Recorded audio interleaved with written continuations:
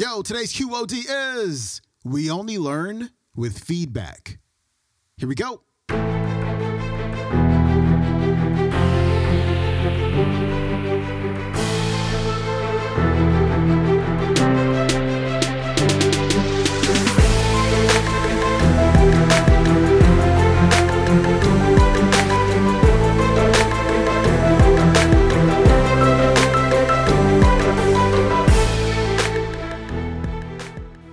Welcome back to the Quote of the Day Show. I'm your host, Sean Croxton of SeanCroxton.com. We got Dr. Angela Duckworth, author of Grit, on the show today. And she's going to talk about deliberate practice, how to acquire expert performance. And I've been watching quite a few of her talks recently, and they have helped me so much on the basketball court. Some of you know that I play basketball in front of my house almost every day. It's just, I love playing basketball. And over the last year, I've gotten better. But for as much time as I put in, I probably should have gotten a lot better, right? But that's because I go out there, I just kind of shoot around. And there's nothing very deliberate about it, not a lot of focus about it. And I'm just kind of out there shooting and trying to get my 10,000 step on my Fitbit, really. And since watching her talks, I've been committing to more deliberate practice. And let me tell you what deliberate practice means. Deliberate practice refers to a special type of practice that is purposeful and systematic. While regular practice might include mindless repetitions, deliberate practice requires focused attention and is conducted with the specific goal of improving performance. And I'll tell you, since committing to deliberate practice, like just using more focus and more attention with my basketball game in the front, I've gotten so much better at shooting. Just like in a month's time. Like I've done in a month what I was able to do, probably in my entire life, to be honest, by just committing to the focus and attention to what I'm doing and being more systematic about what I'm doing. And you can apply this to yourself in whatever field that you want to become an expert in. And she's going to give you some examples in this clip. Before we get to Dr. Duckworth, we got a sponsor today. Today's sponsor is Talkspace.com. Using Talkspace feels a little like having a therapist in your pocket. That's why being able to reach out to your therapist or psychiatrist anytime from anywhere makes taking care of your mental health super easy. I know working through things in therapy can be tough, but connecting with a therapist isn't. And what Talkspace does is it helps you to connect with the right therapist for you. That's why I recommend Talkspace. You can sign up online and start therapy the same day as you sign up. You can text, video, or send voice messages to your licensed therapist, so it's incredibly convenient to have virtual sessions from the comfort of your own home. Plus, Talkspace is affordable. It's a fraction of the cost of in-person therapy, and you can do virtual sessions, again, from home, and you can send unlimited messages to your therapist 24/7, and they'll engage with you daily, 5 days a week. And as a loyal QOD listener, Talkspace is hooking you up with $100 off of your first month. To match with a licensed therapist today, go to Talkspace.com or download the Talkspace app and make sure you use the code QUOTE, QUOTE, QUOTE, to get $100 off your first month and show support for the show. Again, that's code QUOTE at Talkspace.com. You only learn with feedback.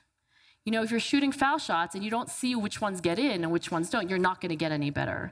If you're Katie Ledecky and you're working on a very, very specific element of your freestyle stroke and you don't know what your time was, when you get to the end of the pool, you also can't learn. I think this is where HR professionals can play a pivotal role. I have never actually encountered a company that does a good enough job with feedback. How do you provide immediate and informative feedback, company and culture-wide, so that people can learn like Katie Ledecky, so that people can learn like world-class experts, so that people can close the feedback learning loop as efficiently and effectively as possible. This is why thousands and thousands of hours of going to work as usual doesn't make you an expert, but thousands and thousands of hours of deliberate practice, expert practice does. When I found out about this research, I was in graduate school. the very beginning of my research career. And I actually called Anders Ericsson, and I asked him why it is that excellence is so rare if it really is this simple. I mean, come on. It's not like a hidden patent or anything. Anybody could do it. And he said that most people don't love to do deliberate practice. For example, the great American choreographer and dancer, Martha Graham, towards the end of her great career said, "Dancing appears glamorous, easy, and delightful. But the path to the paradise of the achievement is not easier than any other. There is fatigue so great that the body cries even in its sleep. There are times of complete frustration. There are daily small deaths." Every time I read that, I think, wow, I love artists. They're so emotional. But turns out that Martha Graham is right. Anders Ericsson and I are also friends and collaborators, and together we went to the 2006 National Spelling Bee to study spellers like Carrie Close. For those of you who are familiar with this bizarre American tradition, boys and girls ages 7 to 14 spend a year memorizing words in the dictionary, and then if they're really good, they make it to the finals. 275 kids each year, each spring, get to spell their little hearts out in front of microphones, and this is the year that Carrie Close won her 5th year of competition. Now we asked the children in this competition to keep diaries of everything they did to prepare for final competition. And then we coded those diaries for activities according to whether they were deliberate practice or other kinds of easier, less effortful, maybe more fun practice. And here's what we found. Let's start with reading. Reading for fun, these kids actually rated identically in terms of effortlessness and immediate enjoyment as, quote, eating my favorite foods like ice cream, unquote. My kids were younger then, they were still in elementary school. I remember getting this data back and thinking oh my gosh, my kids would way more like to eat ice cream than to sit around and read. But keep in mind, these are National Spelling Bee kids. They're not normal children. You can also feel rest assured that your kids are probably fine. But it is actually a kind of effortless, enjoyable practice, and they do it for hours. Second thing they do to prepare for spelling competition is they get quizzed. So mom might say, Ursprache, Ursprache,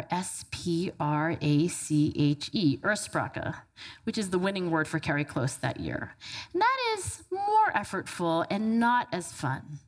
But when you code these diaries for deliberate practice, drilling on very specific sub-skill weaknesses like my Greek roots in this family, this is the most effortful and the least enjoyable kind of practice kids do. It's just as Martha Graham would have predicted.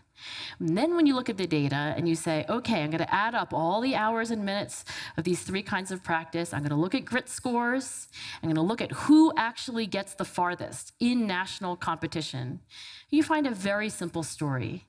Grittier boys and girls put in more hours of the hardest, most effortful, least fun in the moment practice, and that pays off in objective measures of spelling skill, their final ranking in national competition. That was Dr. Angela Duckworth. Her website is angeladuckworth.com. You can watch today's talk on YouTube. It is called How to Reach Your Goals, Angela Duckworth. That is it for me. Thanks for listening. I will see you tomorrow with Louise Hay. I'm out. Peace.